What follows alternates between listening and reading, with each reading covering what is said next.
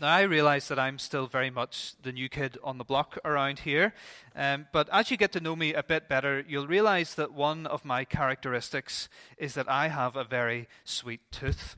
And I think the ladies who bring round the treats after the evening service probably already know that because they're not usually allowed to walk past. I can never just sit and have a cup of tea if there's something sweet on offer to go with it. And it wouldn't be a surprise to find me sitting in a coffee shop somewhere, even though I don't drink coffee, much to Marty's dismay. But I'll have a cup of tea and I'll have a caramel square or something like that. And on one such occasion, a few years ago, I was in Ballyclare with my parents in a coffee shop. And we were sitting at a table, and on the wall beside us there was a canvas. And it was Wall Street, New York, 1958, a black and white picture.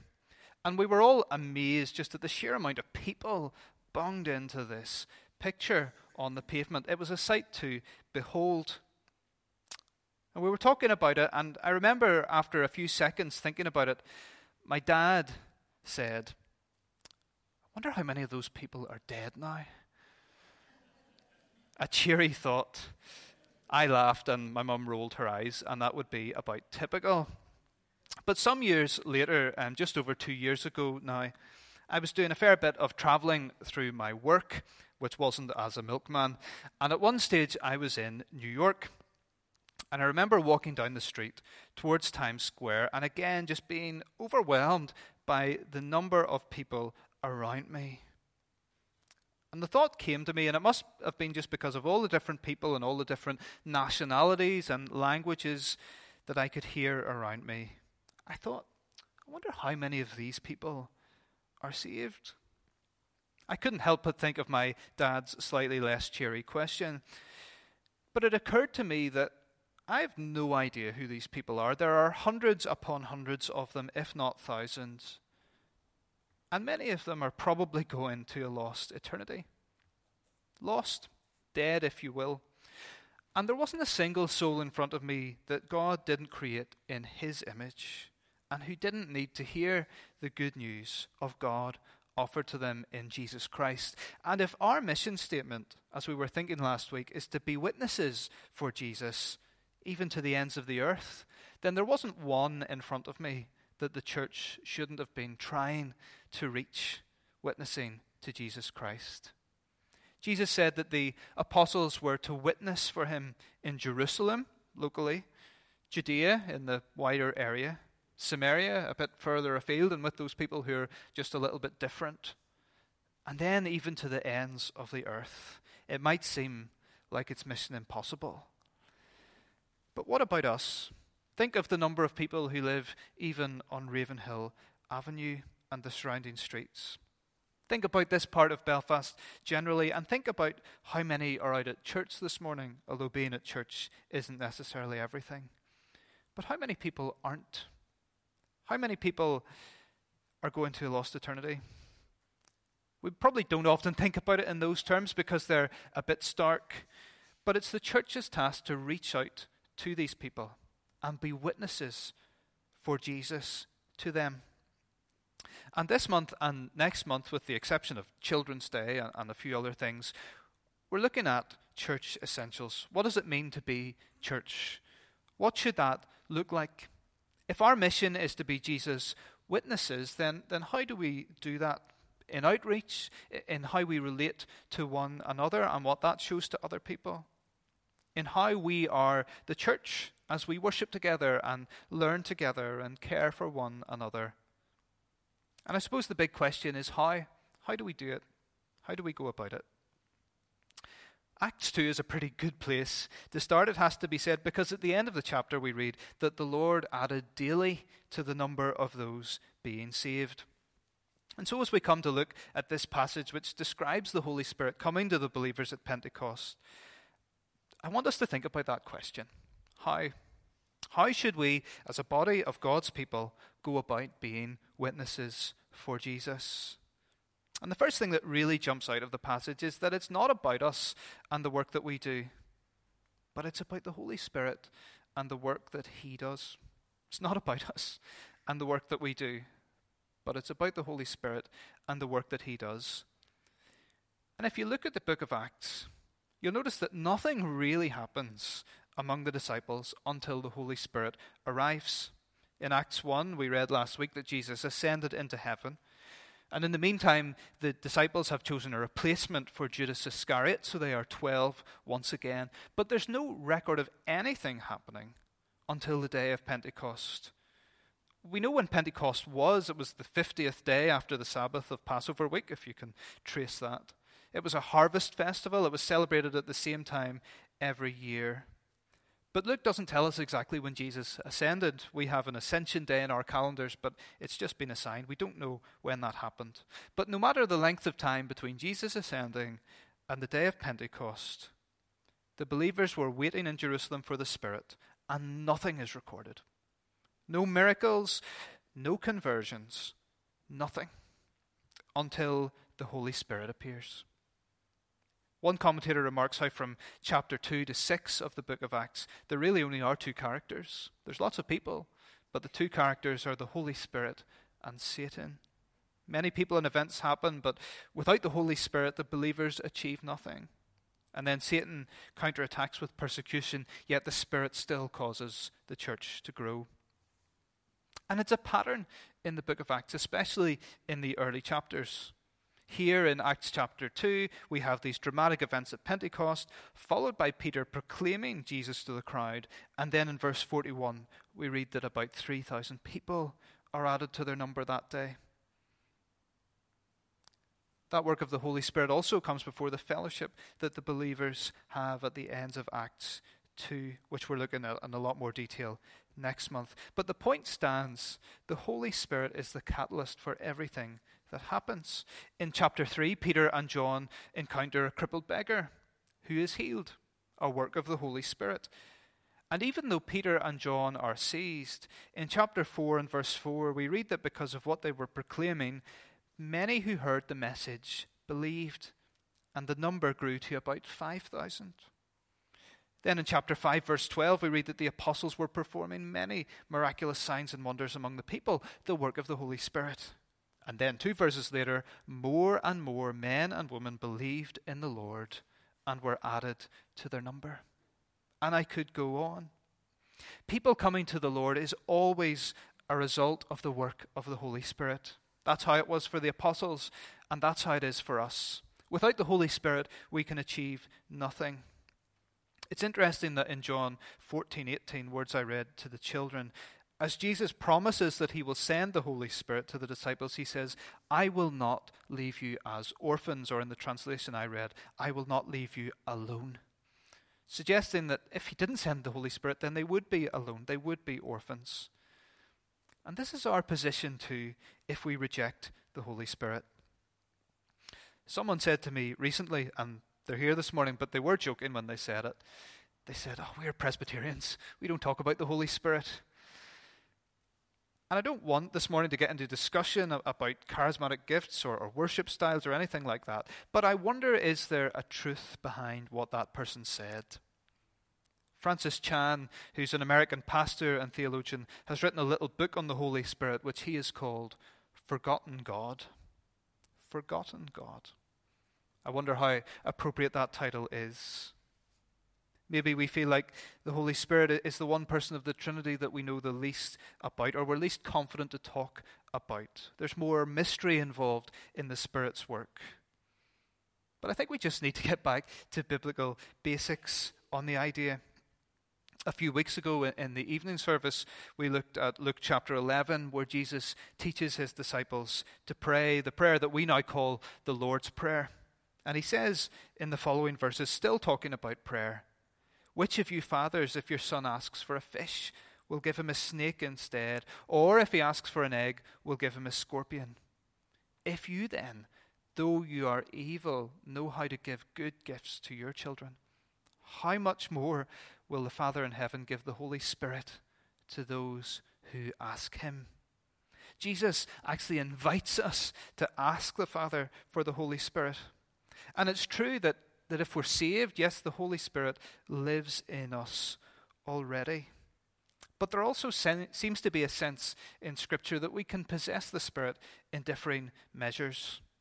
yes, we either have him or we don't, because we're either saved or not. But there are a number of examples. In Psalm 51, David writes, "Cast me not away from your presence, O Lord, and take not your Holy Spirit from me." The Spirit can be given and taken away. Jesus in John 20 breathed on the disciples and said, "Receive the Holy Spirit." And yet he also told them to wait for the Spirit at Pentecost. And these things don't contradict one another. Jesus has the authority to give the Holy Spirit and to take him away. He lives in us from conversion. Even in the book of Acts, on several occasions, we read that the disciples are filled with the Holy Spirit, and we read it in chapter 2 and verse 4 today. But we also know that we can grieve the Holy Spirit. And when does grief happen? Grief happens when something has been lost. We have the Spirit in different measures. We can be filled with him like the day of Pentecost, or we can grieve him. So we need to take Jesus at his word and ask the Father for the Spirit. And that's crucial for reaching out to the lost. I heard someone say recently that the most attractive thing that we have in church to attract outsiders is the presence of God himself. Not programs or a particular style of worship or buildings or money or not anything like that, although some of those things may play their part in bringing people. But the presence of God himself. It's not about what we do, but it's about the Holy Spirit and his presence with us. That's not an excuse to just cop out, to let go and let God, although there's some truth in that saying. But it's a challenge for us as we serve God to seek the Holy Spirit. John Stott has said, "Without the Holy Spirit, Christian discipleship would be inconceivable, even impossible. There can be no life without the life-giver, no understanding without the Spirit of truth, no fellowship without the unity of the Spirit, no Christ-likeness of character apart from his fruit, and no effective witness without the Spirit's power. As a body without breath is a corpse, so the church without the Spirit is dead." To reach the lost, we need the Holy Spirit in our midst. How are we to be witnesses for Jesus Christ? Well, firstly, it's not about what we do, it's about what God does by his Spirit. But then secondly, the message isn't about us either. It's about Jesus. The message is Jesus. What was it that the believers were proclaiming in the various tongues and languages? Verse 11 tells us that the people said, "We hear them declaring the works, the wonders of God." What exactly does that mean, the wonders of God? Well, if what Peter said to the crowd is anything to go by, then they were proclaiming Jesus. Marty's going to talk about Peter's message next week, so I don't want to step on his toes. But broadly speaking, you might want to go away even and read it in preparation for next week. But the firm focus is on Jesus.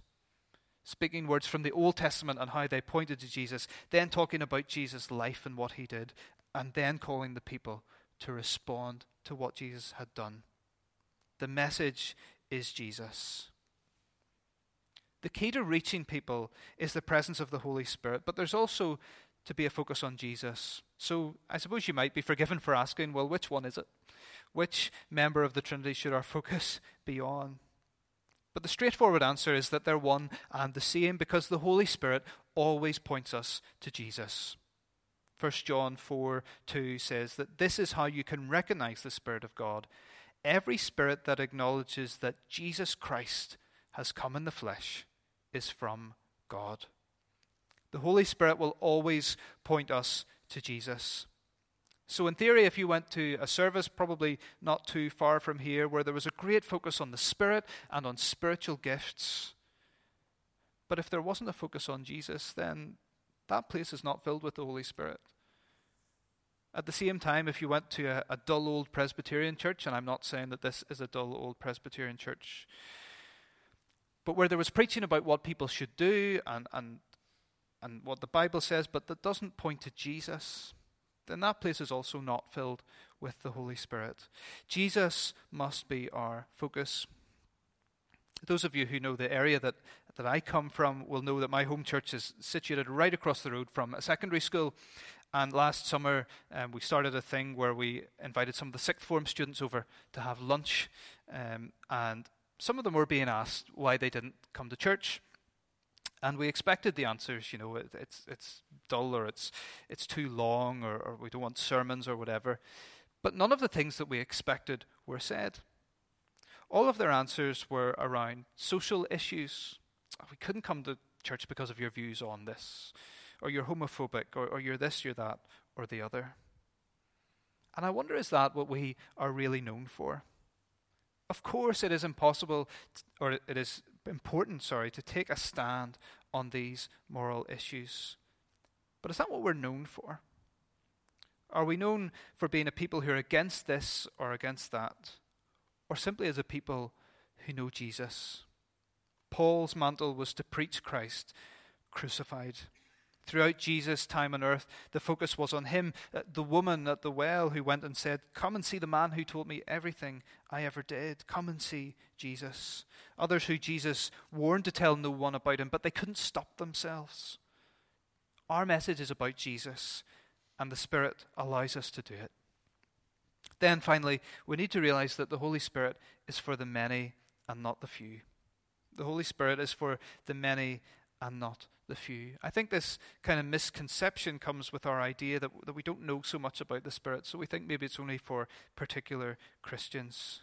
But the work of the Holy Spirit in us, it's for everyone, and the work that we're to do in being witnesses through the Holy Spirit is for us. I nearly laughed out loud last week when Marty had the audacity to say from the front, "This isn't my job," because I thought it was, and it probably is. Of course it's your job, you're the minister. But of course you're right, because the job of being witnesses to the world is the job of the church, and that includes ministers, but it's not just the job of the minister. And so the gift of the Holy Spirit is for the church. In verses 2 and 3 of Acts 2 that we read, suddenly a sound like the blowing of a violent wind came from heaven and filled the whole house where they were sitting. Not just one or two, not just Peter, James, and John, not just the 12. It filled the whole house. They saw what seemed to be tongues of fire that separated and came to rest on each of them. Not just on a few of them, all of them. So I can say it to you, it's not my job. It's our job. That includes me. It's our job, and the gift of the Spirit to allow it to happen is for all of us. And not just that the Spirit is given to all believers to help them in their task, but the Spirit helps us to reach all people. It allows us to witness to everyone, even those people we maybe wouldn't expect. And that doesn't mean that everybody will respond positively. Of course it doesn't. But we can witness to them nonetheless. Verse 5 tells us that they were staying in Jerusalem, God-fearing Jews from every nation under heaven. And verse 6 tells us that each one heard the message in their own language. Luke is very keen to stress this. To us it's subtle, but each of us receives the Holy Spirit, and the message is for everyone. The words all, every, each, or entire come up in verses 1, 2, 3, 4, 5, 6, 7, 8, and 12. And there are only 13 verses that we read. The Spirit enables the church to reach everyone. But as I mentioned, not everyone will respond positively, and that might discourage some of us. What will they say? They'll say we're brainwashed. They'll say we're deluded. They'll say it's fairy stories. And so we might feel like we're not the ones to do the task. Some people in Jerusalem thought the apostles had been drinking wine, even though it was only 9 a.m. If you're here today and you think that you wouldn't be up to the task of being a witness for Jesus Christ, and you think that people wouldn't take you seriously, and that's probably all of us here today, then I want to encourage you with words from Paul's first letter to the Corinthians. Paul didn't think much of his own abilities. Chapter 2 and verse 1. When I came to you, brothers, I did not come with eloquence or superior wisdom, as I proclaimed to you the testimony about God. I resolved to know nothing while I was with you, except Christ Jesus and him crucified. I came to you in weakness and fear and with much trembling. My message and my preaching were not with wise and persuasive words, but with a demonstration of the Spirit's power, so that your faith might not rest on men's wisdom, but on God's power. My message and my preaching were not with wise and persuasive words. Words I found very encouraging after preaching on Leviticus last Sunday night. The message and the preaching doesn't have to be with wise and persuasive words, because it is the Holy Spirit who is at work. We've come full circle this morning. We don't go in our own power. We don't have to be eloquent or have it all together, because when we are weak, then he is strong. Elsewhere, Paul writes that his weakness allowed the message of the cross to be powerful because it wasn't dressed up in human wisdom from him. It is the Holy Spirit who makes the message powerful, not us. And we speak of Jesus and him crucified. And people will reject the message. And it's no wonder, because what God has done is beyond human understanding. Paul will go on to say, quoting Isaiah, that no eye has seen, nor ear heard, no mind has conceived what God has prepared for those who love him, but God has revealed it to us by his Spirit. God will reveal the truth to people, and he will build his church. What a challenge. The task of being witnesses for Jesus, reaching out to those who don't know. But praise God that the message isn't me or you or the church with all of its broken and fallen people, but the message is Jesus. And the method isn't our own strength, but in the power of Jesus himself, the power of the Holy Spirit. Let's pray.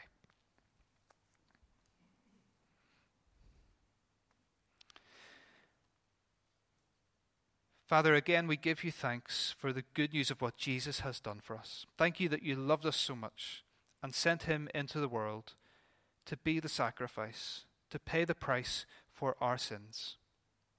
Lord, we know you've given us the task of telling other people about you and about what you have done. Lord, and we don't know how to do it. But Lord, thank you. Thank you for the gift of the Holy Spirit. Lord, we thought earlier and prayed earlier that we would be prayerful people as we go about the task of reaching the lost. Lord, may we be grounded in you, and may we constantly remember that we don't do it in our own strength. So pray for the power of the Holy Spirit to break through into lives and situations, Lord, where we cannot, with the good news of Jesus Christ. So, Lord, as a church, fill us with your Spirit. Lord, give us boldness to proclaim the good news of what Jesus has done. And Lord, may we trust that you are working by your Spirit in the hearts of those who will hear. So, Lord, would you build your kingdom in this place? In Jesus' name. Amen.